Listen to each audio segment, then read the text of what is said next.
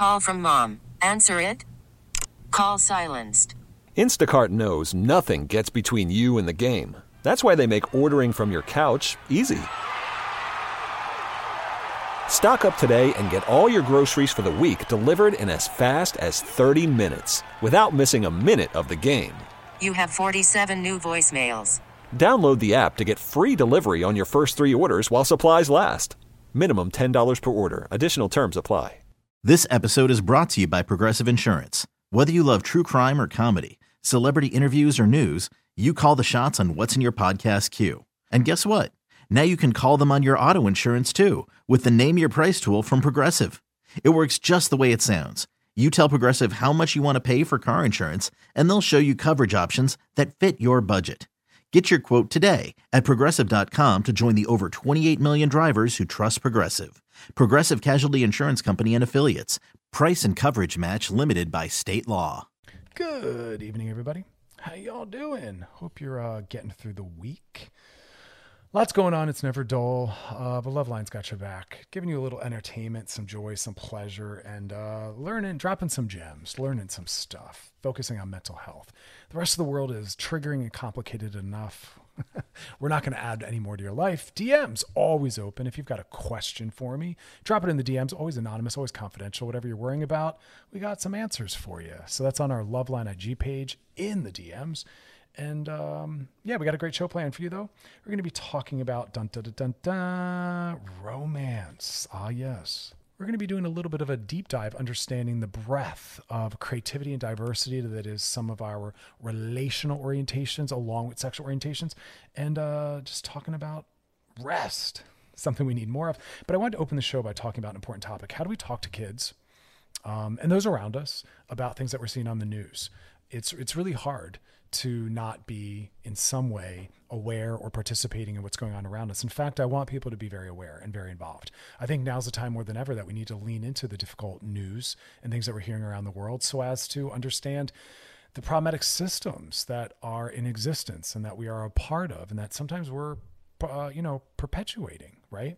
But we have these young ones, these little nuggets running around that need to understand what they're looking at and what they're hearing. And so we as adults need to be able to talk to those around us, especially kids, about what they're seeing and what they're hearing, right? So I want to just start by talking about that. All these things matter because even if our kids aren't directly hearing or seeing the news, which most likely they are because of, cell phones and social media and conversation, they're still impacted by the environment. So whatever's going on that we're looking at and hearing, that's impacting our mood, right? How we're showing up, and kids are on the receiving end of that, and they're impacted by the family systems that they're a part of, right? Family systems. So kids' lives are touched by trauma on a regular basis. We talk about that all the time. Whatever worries they might have about homelessness, food security, financial security, but then kids are in dealing with homophobia, racism, transphobia, fat phobia, and fat shaming. So our kids are out in the world dealing with all these different things, and we want to give them the language to talk about it, right? Because the work about living in the world isn't about always ignoring or protecting. We do the best we can, right? But they're still participating and they're within it. We can't shield them and hide them away from everything. So a lot of these conversations aren't easy, right? But it's our responsibility. We have to take a proactive stance, especially knowing what's going on, that there's more of it coming down the pike. We want to meet it before they step into it, right? So as much as we're trying to avoid it, we want to help our kids. So how do we step into this? Well, first off, think about what you want to say. Knowledge is power, as they say. And if you're aware of what you want to tackle, you get some information on the topic, that helps. So think about what you want to say. Practice, maybe run through and talk to others. If you're co-parenting with someone, maybe bounce it off your partner. How should we approach this? Let's be a unified front, right? So plan, right? Then find a quiet moment or quiet space where they can focus and they're not distracted. And I always say it's about setting the right kind of frame. We don't want to, walking into it, already give them an experience of it, meaning just casually say, hey, can we talk for a moment, right? Keep it really neutral. We don't want to get anxiety building before you even get there by saying we have to talk about something serious or I have something difficult to talk about. Because then you're handing them ahead of time an experience. You're saying it's going to be this, and it might not be. We want to keep it as casual and as light as possible, especially because we're talking about some really heavy topics. So find a quiet space and frame it loosely. That's why I think it's always important to sometimes, for children, talk about things while you're doing something. It allows a little bit of a buffer, right? It allows a little bit of space. And so maybe you'll have this conversation while you're actively cooking or cleaning together or going for a walk. Because sometimes just sitting down, that can feel really intense and also threatening. You know, you're sitting there in front of them, they're looking at you, you're looking at them. That can already spike the anxiety. But then you want to walk in and say, hey, have you heard what's going on in the news? Did you hear about ... Find out what they know, right? What have you heard about this? Who's been talking about this? What do you already know? Then you want to go into sharing your feelings, right? Because you're giving them language. You're also normalizing it's okay to be sad. It's okay to feel scared. It's also okay to not know. And you're letting them know through this process that you are someone that they can come and talk to about things, right? You're letting them know that it's okay to talk about these difficult topics. It's okay, whether you're gay or not, to talk about homophobia. In fact, it's vital that we talk about that because that exists. Whether your child's gay or not, they'll maybe perpetuate it and bully someone around it, or you train them to be an ally to help support their friends and eliminate that. They might be gay themselves, to talk about the racial violence that's happening and white supremacy, whether your child's black, of color, or white. Everyone needs to be a part of this, especially because we're trying to build young allies. And so you have to normalize that these things are happening, normalize the outrage. So share your feelings, because sometimes children aren't able to put their feelings into words, and you're going to kind of feed that to them. And then also give them the truth. Right? We're not trying to lie. It's okay to lean into some truth. And then we take care of ourselves. We take a break. We turn off the news. You know, we teach them a little bit of self-care. We do it for ourselves and we do it for them. These are difficult conversations that we need to be able to have. And unfortunately, there's so much of it going on around us, but that gives us an entry point. It gives us languaging. It helps us figure out solutions. So also have some of that in your back pocket, because your child might say, but what do we do? And I think that's the final landing point is, here's what I've done, you'll say to them, and here's what we can do as a family, as individuals. All right, we're going to take a little break. Coming up, we're going to be talking about rest, and then we're going to be sliding into the DM. So stick around. Listen to Loveline with Dr. Chris on the new channel Q and on Odyssey. All right, we're back and we're talking about rest. Yep, that's what most of us need. Rarely have I met a person that needs to be doing more, although of course, get outside, move your bodies. We need to move our bodies as much as possible. So I don't want to negate, remember, saying we need more rest doesn't mean we don't need to still move our bodies every single day, at least 30 minutes ideally, for those that have the ability and interest in health. Move your bodies. And I say that because I'm not about health policing. Everyone gets to decide what their life is rooted in, what their value system and ethics are. But moving our bodies is going to be good for our physical health and our mental health as much as possible. Again, I talk all the time about intuitive movement and intuitive exercise, which means you do what feels interesting to you, do what brings you joy, do it as long as you feel comfortable doing it. And when it starts to lose its joy, or it's overwhelming you, you stop. And that's the intuitiveness of it. There's no right amount of time, no length of time, no right way to do it. We talked about this earlier in the pandemic, where I said, dance, roller skate, hula hoop, go to the gym, do yoga, stretch, run, hike. Doesn't even matter. Just need to get that heart rate up and the body moving. But what we definitely need is tons of rest. Now, when we break down the 7 kinds of rest that we might need, it really helps to illuminate where you might need to put some effort and attention. Right? Because I think we only think in terms of physicality, right? So if I say to someone, do you rest? They'll be like, well, I slept 8 hours. Maybe I took a nap. And it's like, well, that's one form. That's the physical piece. But there's a multitude of other layers to consider. And this might be why maybe your mental health isn't really functioning at the most optimal level. So let's break it on down. First type is the physical rest, right? And that can be active or passive. Passive is napping. Passive is sleeping. But there's ways that involve active use of our bodies that are also restorative. Because when I'm talking about rest, the better word is maybe restoration, right? Because it's not just about sleep. It's kind of like when I talk about intimacy and people will talk about how much they're around others. And I'll say, yeah, but intimacy is what you're doing when you're around them, right? You can say, oh yeah, I socialized with 15 people on Saturday at a party, but maybe you actually weren't intimate with any of them. And intimacy still often has this like sexual romantic connotation. No, there's platonic intimacy between loved ones and family members, where it's about dropping into our depth, being truly present, sharing important parts of ourselves, right? Well, rest is the same thing. It's not just about sleep. Also, because we also know that you can often sleep and not have gotten the right kind of sleep or for the right length of time. So please check in on it beyond just the amount of sleep. So the first type of rest, like we said, is the physicality part. That's awesome. You can do yoga if you want to be more active in your rest. You can do stretching, things like that. But then we move on to the mental piece, the psychological piece. I love this. So are you feeling focused, right? Are you able to remember things, right? Because sleep is not just enough. So the mental piece is about attention. So if you feel like you need a mental rest, like you've gotten enough physical rest, and so it's not that your body's tired, it's your mind that's a little tired, micro breaks. Micro breaks are what's going to help that. You don't need to go on vacation. You don't need to nap. You just need to take time, right? Every couple hours to defocus. And that's when people go to the bathroom. They go for a walk. Maybe they go to get a cup of coffee. It's just about letting your mind wander. That's the mental rest. We can't have directed attention for ongoing lengths of time. At least every 2 hours need a break. And that's why, every 2 hours, if you're going to school or you're working, whatever it is, we need to power down for a little bit. And that's why classes take breaks, usually about every 2 hours. And if not, you need to build that in, because we can only stay focused and hold material in our minds with attention. And if we're not mentally resting, and we start to impact memory, right? Retrieval of things, the logging of things. So that's a build one. That's a big one that builds. Another type of rest is sensory rest. Now, this is an interesting one. We talk about sensory input in terms of sleep hygiene and getting ready to go to bed.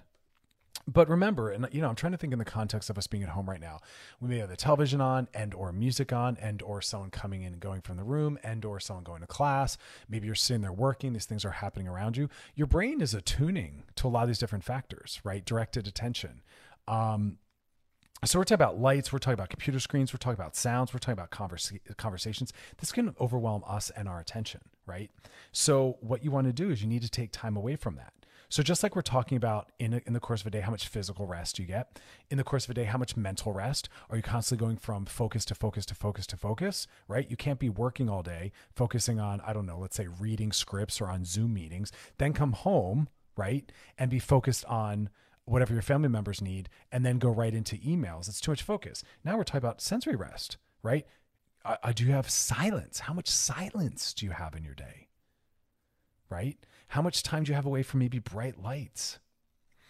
And these are all the things that help us get rested, but also not overstimulated. I'm very familiar with this because I'm one of those people where I get a lot of sensory overload. I'm always turning music down. I'm always turning lights off or down. I don't like crowds. I don't like loud sounds. I don't like bright lights. I have a lot of sensory sensitivity and integration stuff. And so I'm really thoughtful about that. But not everyone realizes that. We're all on that continuum. That overloads us. A lot of ongoing constant sound. And if we build in these breaks away from it all, and this is where it can all these can get met sometimes by doing the same few things, taking a step away from your desk or from your office and going into a silent room is like checking a multitude of those boxes, putting on headphones and going for a walk. I do a lot of things with headphones on, but we need to unplug. Because remember, if we're constantly, let's say we're working all day and then we're on our phone, well, we're not getting mental rest if we're on our phone. We're not getting the physical rest, and we're definitely not getting the sensory rest, right? So sometimes just putting your phone down is the solution. Sometimes taking a break from individuals, putting on your headphones, listening to some soothing music, which is what I do, and go lay in the dark. Stunning. All right, we're going to take a little break. When we come back, we're going to keep talking about the different types of rest to make sure we're tapping into all of them. And then we'll be sliding into those DMs. So if you got a DM for us, drop it in our Loveline IG page. Let us know what you want to know about. We're always here for you. DMs are always open. And Loveline, past episodes. If you want to check it out, go over to wearechannelq.com. Scroll down, look for my face, click on, and there they are. You can binge, post, share, re-listen. But stick around. We'll be back listening to Loveline with Dr. Chris on the new Channel Q and Odyssey. All right, we're back and we're talking about the different kinds of rest. Before the break, we were talking about the physical rest. A lot of people understand that. They've got that down, right? But again, physical rest can be active or passive, right? It doesn't necessarily just mean napping or sleeping. It's sitting. Maybe it's stretching. It can even be some light forms of yoga, maybe some dance. Then we talked about mental, taking a break away from attention and having to focus. Then we talked about sensory, paying attention to your situation around ongoing sounds and conversations and lights and screens. Then we talk about creative rest. I love this. I like recognition of this. I talk to a lot of artists about things like this, even people that aren't in the arts, right? So this is important for people whose job or careers involve a lot of thought development, creativity, product design. Creative rest kind of wakes us up and brings us back to our core self, right? I love that. And this is where we can talk about a little bit of the eco psychology I'm trying to talk more about, our connection to the environment. And what's so interesting about this is rest doesn't always mean time away from. Sometimes rest means the engagement of. And so creative rest for some people is rest, right? Through the entry point of being creative. It's not necessarily giving your creativity rest. And that's why going out into nature is what can really motivate. It can trigger development of ideas. I tell a lot of artists that are feeling stuck to go experience art, even outside of whatever their domain is. I get inspired by going and spending time in art or nature, even though my work isn't directly tied to that, right? So the rest is the creativity, right? We can use it in favor of. It's not necessarily time away. So again, spending time with the arts, so many different ways to do that. But we need to fold these things into our lives. I do some of my best thinking and my best resting while at museums and galleries. Right? I follow a lot of art and artists on my IG. It inspires me. It shows me new ways of seeing the world. But again, it also checks the other boxes. It gives me time away from over focusing or overthinking. Right? So it's really restorative on many, many, many levels. Then we talk about emotional rest. Now that is really needed. And that's also often about boundaries. Some people, parents, teachers, therapists, healthcare workers, we often really need to be thoughtful about that. We can't be caregivers and emotional supports all day long and then come home to it. And on our weekends, we need time away from it. And that's why I'm constantly setting those boundaries about how accessible I am emotionally. Where after working a long day, I'm not the first person people should call to process something they're struggling with. I've just been doing that for 6 to 8 hours. I'm burnt out. And so I set that boundary. And I have to say to some people, I'm sorry, I don't have, the energy for that. If you could reach out to someone else, that'd be great. Or maybe I can reach out to you tomorrow when I'm more rested or I have the day off or whatever it is, right? Because we have to check in on these levels of exhaustion. And so rest is, again, utilizing or stepping away from. But emotional exhaustion is something a lot of caregivers and people in the healthcare field very much understand. And so we have to be very protective of who and how and for how long people access that. Because some jobs require none of that. And so people have a lot of room and space for that. And others, that's all their job is. And so it's very depleted. And self-care is about, setting boundaries around that. Because remember, people that are healthcare workers are usually the first people that people turn to. But emotional rest is important. And that can be tied to socialization. A lot of these have socialization tied to it, right? Our socialization gets to be restorative. It shouldn't always be depleting. And that's why we have to make sure our friendships give as much as they take, right? But, again, if you're in need of emotional rest, it's very possible that that's tied to needing breaks or rest from some socialization, because the emotional piece comes from your connections with others. So sometimes you need a day to yourself. I often need that after work or after a lot of socialization. So really check in on that. And then finally, spiritual. I think this is beautiful. Rest that comes in the form of spirituality. It's not, again, needing a break from. So it's the ability to connect to something bigger or more. It could be nature. It could be God. It could be kindness and compassion. But it's stepping outside, and that's through prayer, right? That's through meditation. That's through journaling. That's through active imagination. But sleep isn't enough. And that's, I guess, what the whole takeaway is often it's not just about sleep. And that's why some people say, I'm so tired, but I'm getting 8 or 9 hours of sleep. Great. So physically, you might be getting all the rest you need, but what's going on in your emotional domain? What's going on emotionally in your life, right? What's going on spiritually, right? What's going on creatively? Do you have inspiration around you? The use of creativity to help us rest, aka restoration, might be, again, sticking certain pictures or objects around us. That's why a lot of people started bringing plants into their home, a way to reconnect, a way to use that as a resource, right? So always think in those terms. What area of my life might be getting depleted? Because again, exhaustion isn't always tied to the physical. You might have had a day at home where you didn't do much, but it feels so exhausting. Well, again, were you just overly emotionally present to people? And, that whole list of things that we went through. So check in on all that, because all of that is part of the constellation that makes up our mental health. People don't always realize that it's as broad and diversified as that. We'll keep talking about it, though, because that's where the boundaries and the self-care come in. That's what I'm always telling people. Tons of joy and pleasure and tons of rest. That joy and pleasure, right? That's a big one. And I wish that was somewhere in that list, because I think that that's another form of rest, is just centering things in our lives as often as possible that just, give us a little smile, put a little joy in our face. All right, y'all, coming up next, DMs, sliding in those DMs. And then we'll be talking about sexual and relational diversity, labels, why they're important, why they matter, and just trying to normalize some stuff. All right, stick around. You're listening to Loveline with Dr. Chris on the new channel Q and on Odyssey. All right, we're back. Man, looking at an article here, it's going to get interesting. It's about all the colleges that are starting to mandate vaccinations for students.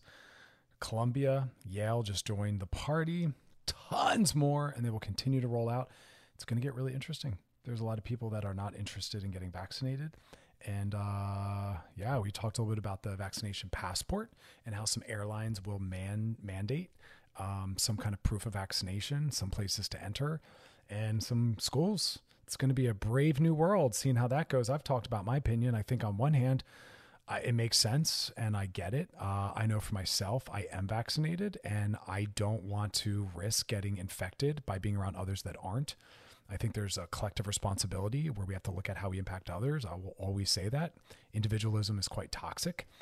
But I also don't like the idea of us creating a way to have more second-class citizens. We already struggle as a culture to dismantle these systems that put some people before or ahead of others in terms of access and rights.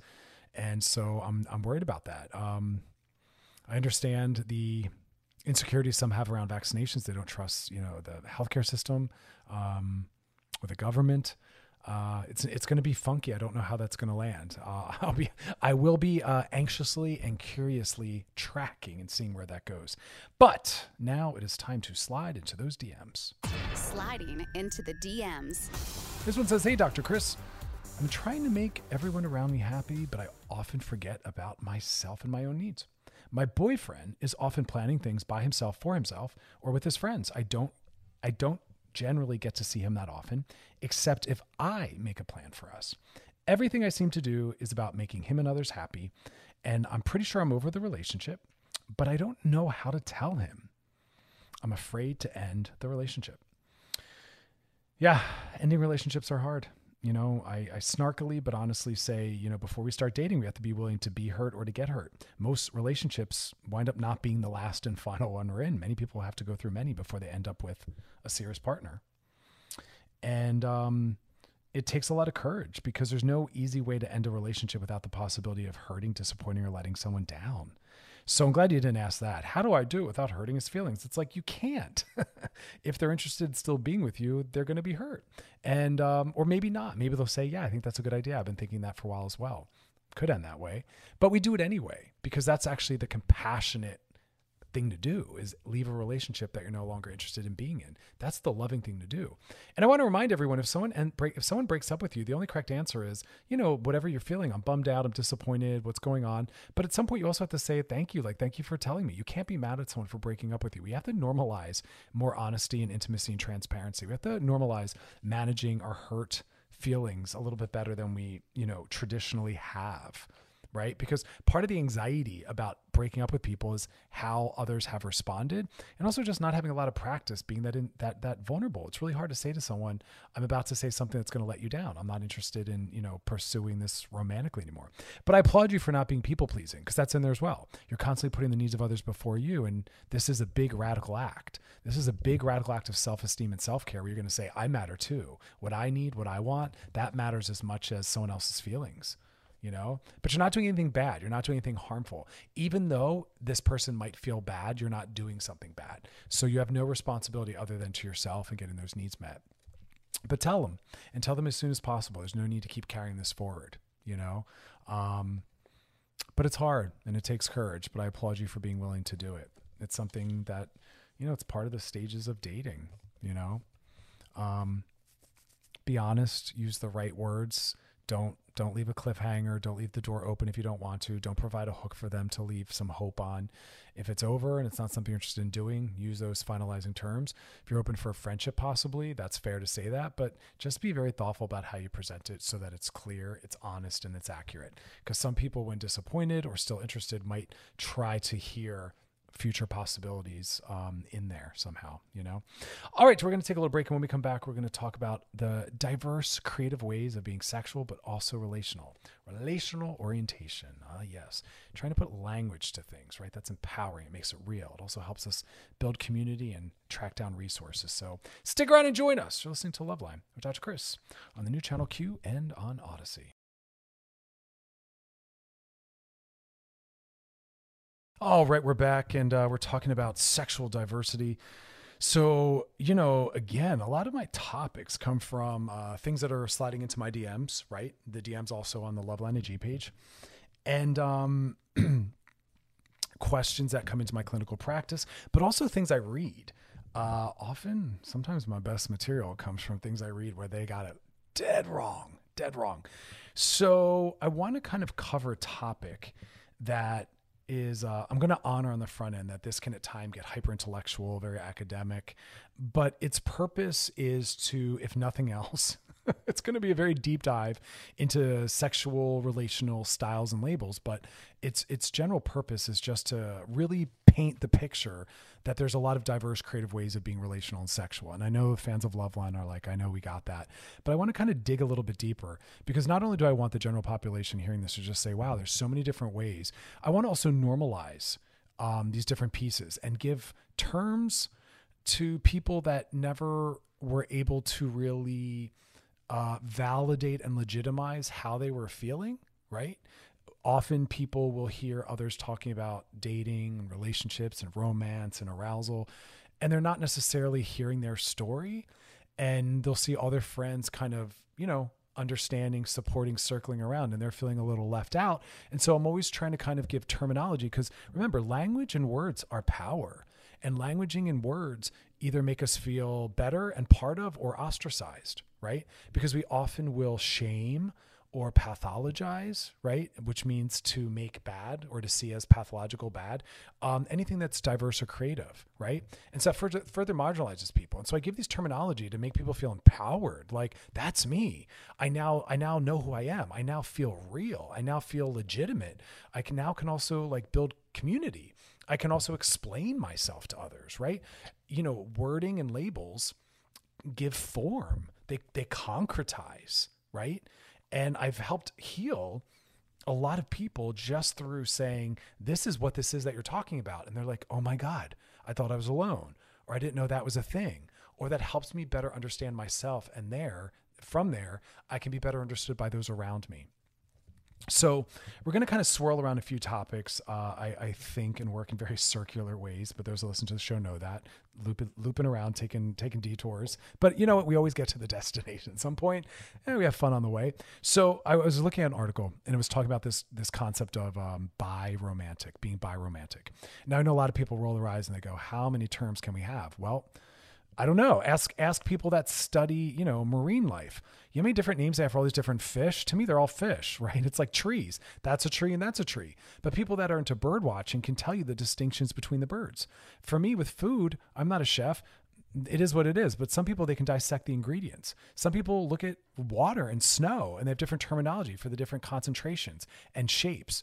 I mean, you know, so you don't have to deep dive into this as much as I just want you to understand the wealth of what's going on in the world. So biromantic, it was this article, and it was talking about something I think is very important, the difference between our sexual orientation and our relational romantic orientation, right?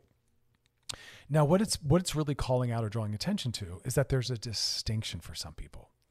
Some people, okay, move through the world, and the genders that they're attracted to, or gender, is also the gender or genders that they like to be in relationships with and have a romance with. But some people, they are at odds, or one is distinct from the other. This is what I mean. So when we talk about sexual orientation, we're talking about what you are attracted to, right? Genders and behaviors and things that you are drawn to, things that arouse you. So it's sexual orientation, and the key word sexual. You are oriented to these things sexually. But the things, and when we talk about genders, the genders that you're attracted to or oriented towards or aroused by sexually are not necessarily for everyone the same genders that they are interested in having relationship and romance with.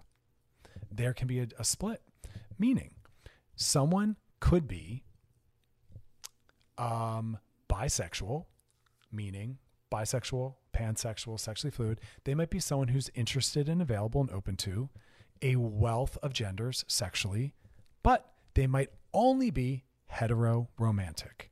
They only date the opposite gender and form relationships romantically with the opposite gender. But sexually speaking, they're open to anyone and everyone. And it can be the inverse. There are some people that might be open relationally to a multitude of certain gender expressions, but sexually, it's more specific. Now, that really kicks the door open for a further discussion of what could be in play and what it could mean. For instance, someone might be in a relationship with someone and say, I feel very relationally content with this person as my partner. I like coming home and watching movies with them. I like living with them. Shoot, we got to take a break. All right, hold that thought. We're going to take a little break. And when we come back, we're going to keep breaking this down. Relational, sexual differences and distinctions out in the world. Join us. You're listening to Love Line with Dr. Chris on the new channel Q and Odyssey.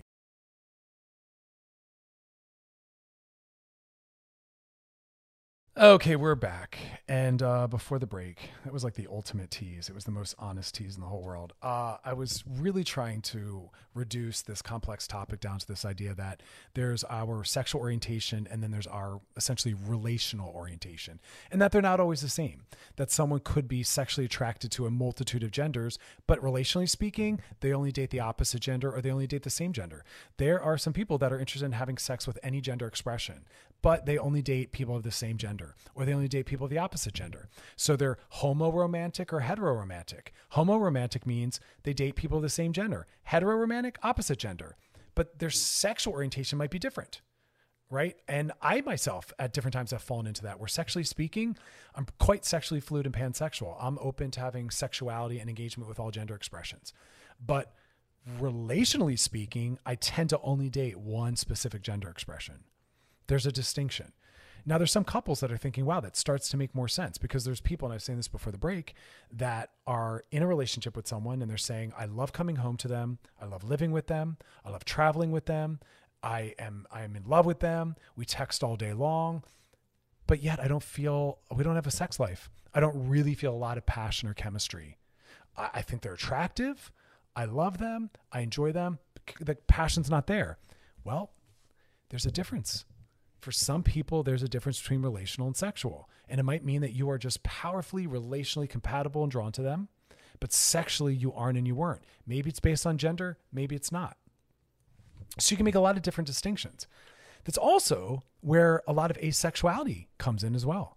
Some asexual people will say, I am attracted to absolutely no gender. I have no sexual attraction. I'm attracted to no one.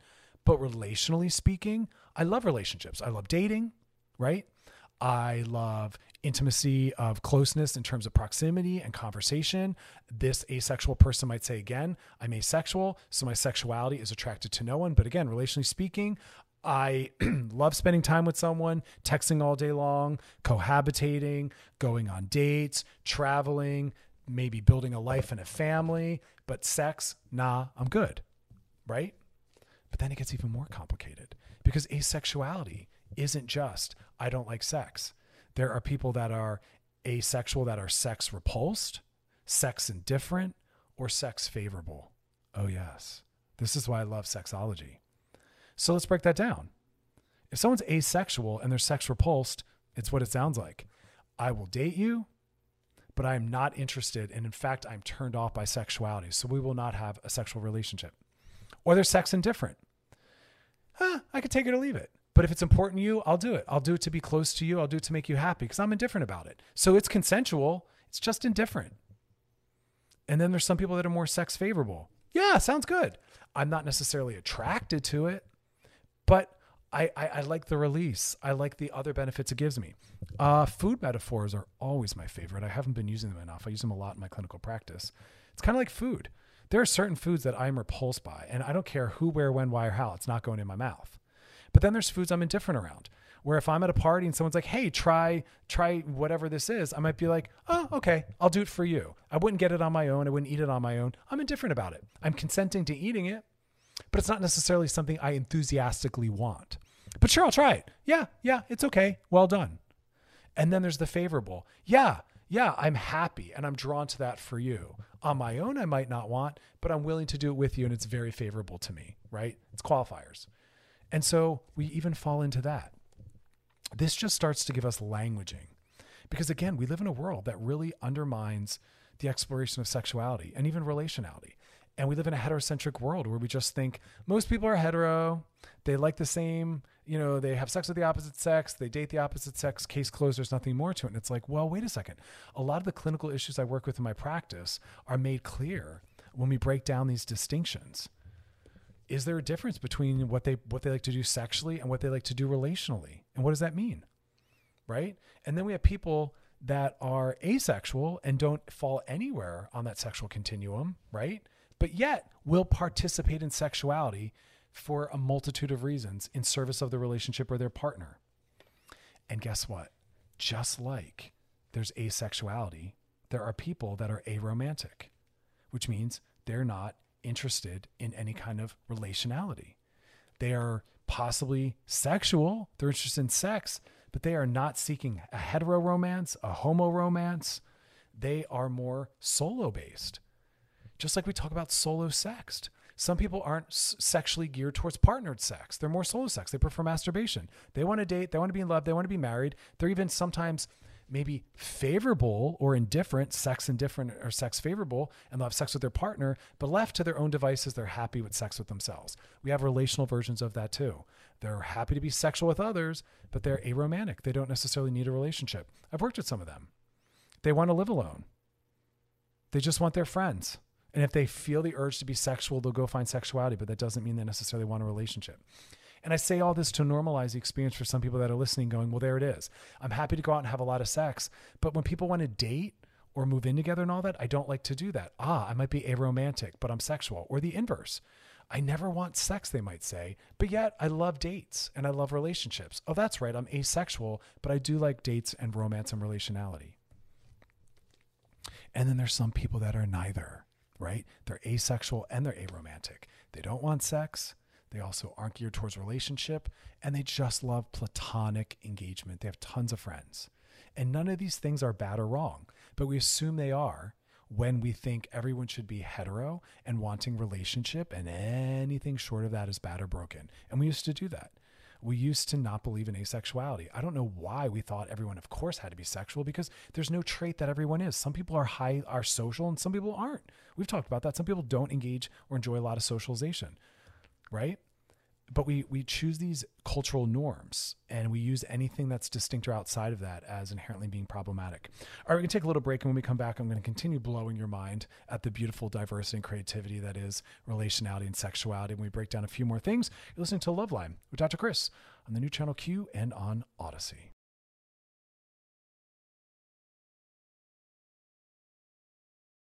All right, we're back, and we're talking about all the diversity that's out there. Sexual orientation, again, it's this big constellation. It's far more than just the gender you're attracted to. It's types, scenarios, behavior, situation, all the things that turn you on. And as we're realizing, it's an active system, right? It's ever evolving and it's ongoing, and it doesn't just stop with gender choice. And as we grow and we have new experiences and we learn more, we start to evolve, because as we're talking about, some people are realizing maybe I'm aromantic, maybe I'm asexual, maybe I'm more solo sexual or solo romantic. And all of a sudden we start to move into these beautiful areas. We get confidence, we get community. And we're not making assumptions anymore. So again, we talked last segment about the difference between sexual orientation and romantic orientation, right? How you can be attracted to one or more genders, but only romantically and relationally interested in one specific gender. We've talked a little bit about this before, but a little bit of a refresher. Some people are sides, meaning they're not a top and they're not a bottom. And I mean that for straight couples too, right? All straight men, all hetero straight men, all cis hetero straight men are not necessarily a top. Some of them are bottoms. They're passive. They're receptive. Oh yeah. And they need a female partner that's more dominant and top. Gay couples as well. But then some people don't like penetration at all, which is shocking. We all think everyone enjoys and likes penetration. Nope. And for some people that are identifying as asexual, maybe it is just that you're not penetratively driven and you enjoy every other form of sexuality. That's possible too. And then you're a side. I don't want a top. I don't want a bottom. I don't like penetration, but I'm down for a lot of other things. And I work with some of those couples where they're content. It's more oral based or based in other things, right? But then we have these other pieces that are a little bit more diversified, such as fray sexual. I love this. That's people who actually lose interest the more they get to know someone. This identity gets into relationships for romance, but the sex will stop once they get in there. And they do really well within hookup culture and open relationships. They're just not someone who wants that tight relational sexuality, right? And we talked about solo sexuality, which is someone who's geared towards sex with themselves, sex alone. We talked about asexuality. And then we talk about things like demisexual, which is someone where sexual interest really grows as they start to get to know someone and form a deeper relationship. And this is where it throws things on its head, because you'll hear these norms in dating like, oh, well, if no one's kissed anyone in the beginning or sex hasn't happened, maybe they're not that interested in you. Well, maybe they very much are, but they're asexual. And so sex won't ever arise, right? And you're not going to be able to use that to feel desired, because even though they're asexual, they might be sex indifferent or sex favorable, meaning if you initiate it, maybe they're still down for it. But yeah, you'll have to initiate it. You'll have to find your desirability and your acceptance through them in other ways, right? But again, debunking these early relational myths, if someone is demisexual, meaning sexuality occurs and grows in that interest as they get to know you, yeah, you might not get the normal signals on the front end, and you have to just say, well, wait a minute, we keep spending time together, we keep reaching out, sex hasn't occurred yet, but maybe they're more demisexual where sex comes further down the road. Or like I said, the inverse, maybe they're phrasexual, where there's a lot of sex in the beginning. And then down the road, you're like, why don't we have sex anymore? Well, because their sexuality is more about the newness and the novelty. And the longer they're with someone, the more it falls off. And so they do better, again, in open relationships or hookup culture. And with partners, we are left having to find worth and value in other ways and other sources. All of these different diverse ways of being are in all of us. It's just how much. And that's why for some of us, it's a gentleness that these exist in us. And that's why we don't really acknowledge them or see them.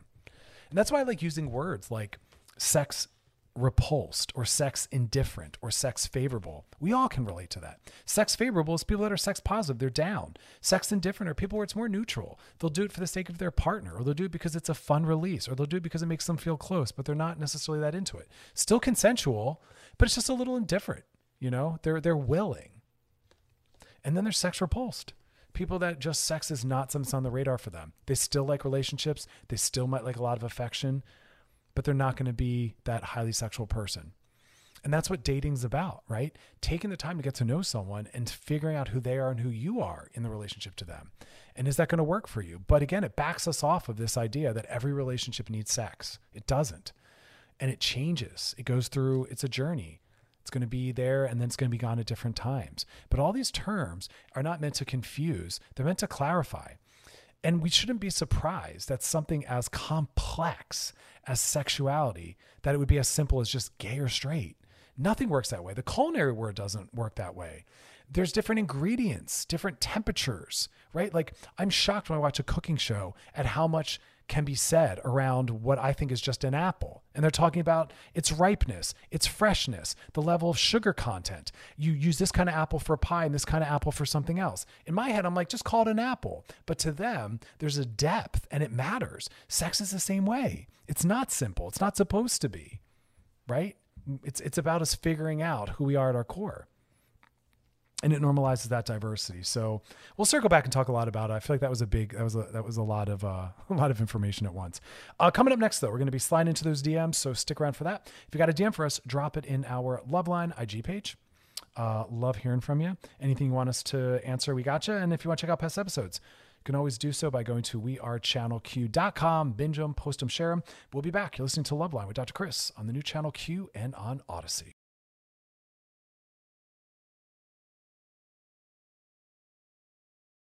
Alrighty, we're back. Now it's time to slide into those DMs. Sliding into the DMs. This one says, hey, Dr. Chris, my boyfriend and I, we've been together for almost 4 years now. We don't live together, and we don't see each other that often, which is fine. We both like our space, and we feel secure and trust each other. The other day, though, it was mentioned that maybe it's time for us to talk about opening up our relationship, or maybe even making it more monogamish. I feel like that might be my partner's way of saying that they're not interested in being with me anymore and maybe breaking up with me, because this is something that has never, ever been brought up or said before. I don't really know how to wrap my head around this. So my question is, I just either feel like maybe this person wants to leave me and is scared to say that, or might already be cheating and just trying to find a way to make it okay and maybe even cover it up. Bum, bum, bum, bum. Well, let me say this part. Just because they've never brought this up before doesn't mean that there's something problematic about it coming up now. I do laugh lovingly when someone says, this isn't what you said in the beginning, or that's not what you promised, or you knew who, blah, blah, blah. It's like people grow and change. It doesn't matter who they were, who you were, what they knew, or whatever at the beginning. People grow and change, and we have a right to ask for accommodations around what changes for us. No one can ever promise at some point in their life how they'll be, who they'll be, or what they'll need down the road. And this comes up in my office. Some people say, well, when we got together, I told you I was only interested in monogamy. Great. And at the time, maybe they agreed or were okay with that. And now it's a year later, 3 years later, 5, 10, 15, 20, and they've changed. And they're allowed to change. And we're allowed to ask others to change. There's no final answer. I've said this before, even marriage. You can't ever say, I promise to stick around forever. You can't, and you shouldn't if it's become toxic, problematic, or you've grown apart. And that we have to be able to sit in the honesty of that. We shouldn't be scared of that. As long as it's working, we should be in it. And if it's not, we should leave. And we should be good partners so that our partner wants to stay with us and work it out. They shouldn't be trapped because of marriage or monogamy. You know what I mean? So they've never brought this up. That's not meaningful to me. And maybe they just want to break up with you. Ask them. This is another example where I say, go ask. I don't know. Hey, is you mentioning this open style just you wanting to end this? Because most likely, no. Most likely it's, I want to be with you, and I want to be with you so badly because I value what we have that I want to create a dynamic that allows me to stay with you and to get all my needs met. And this person's needs have changed. Maybe they're wanting a kind of sex you've never been interested in. Maybe they're wanting diversity. Maybe they want more love in their life. I don't know, but you get to ask that. Hey, what does being open mean for you? What will it provide for you? What is it you're seeking in that? And that's a really beautifully intimate and honest conversation. So have that. Explore it. It's not something that has to be decided today or this week or this month, but sit with it. And what would it mean for you? Because that means you get to keep your relationship intact. It bums me out when people are just like, well, I'm just going to completely leave the whole thing if it's not going to be monogamous. Well, then you really couldn't have been that committed yourself or that invested yourself if you're not willing to step into growth or anxiety and you're just saying, I'm out. That's not healthy. That's not fair. That's not mature. This person's trying to get all their needs met. And if it's not for you, that's fair. But find out what it's about. Find out what the meaning and value is for them. You know what I mean? Like you owe it to them. You owe it to yourself. People put so much care and commitment into relationships, but then sometimes they're so willing to throw it away when it gets difficult or they're not hearing what they want. And as far as maybe your partner just cheating and wanting to feel better about it, well, that would be a good reason to open it up. If they realize monogamy is not working or not for them and they don't want to do it unethically. So they're saying, can we do it ethically? Yeah, that does make sense to me. That's what I advise them to do in therapy. It sounds like monogamy is not working. You're possibly harming your partner by cheating. It sounds like you need to leave the relationship, or if you're interested in staying, talk about ethical non-monogamy and opening it up. That then does make it better. And I think that that's a good reason, Our needs and desires change. That's part of growth. Everything changes, literally. Every time I see a client, year by year, decade by decade, people should be shifting and growing 100%. All right, y'all, we got to go. If you got a DM for us, drop it in our Loveline IG page in the DMs. Tomorrow's show, we're going to be talking about the 5-to-1 ratio. Yes. It's going to be something that's going to help your relationship out. So definitely join us tomorrow to find out what that means and how we work with that. And then, of course, we're going to be talking about cheating. Yeah, controversial topic. Good stuff, though. So stick around and join us. And if you got a DM for us, drop it in our Loveline IG page and check out past episodes. Go over to wearechannelq.com. Scroll down, look for my face, click on it, and they're all there. You can binge, share, post. As always, y'all, thanks for hanging out. Try to get a little self-care in, tons of rest, joy and pleasure, and you enjoy the rest of your night.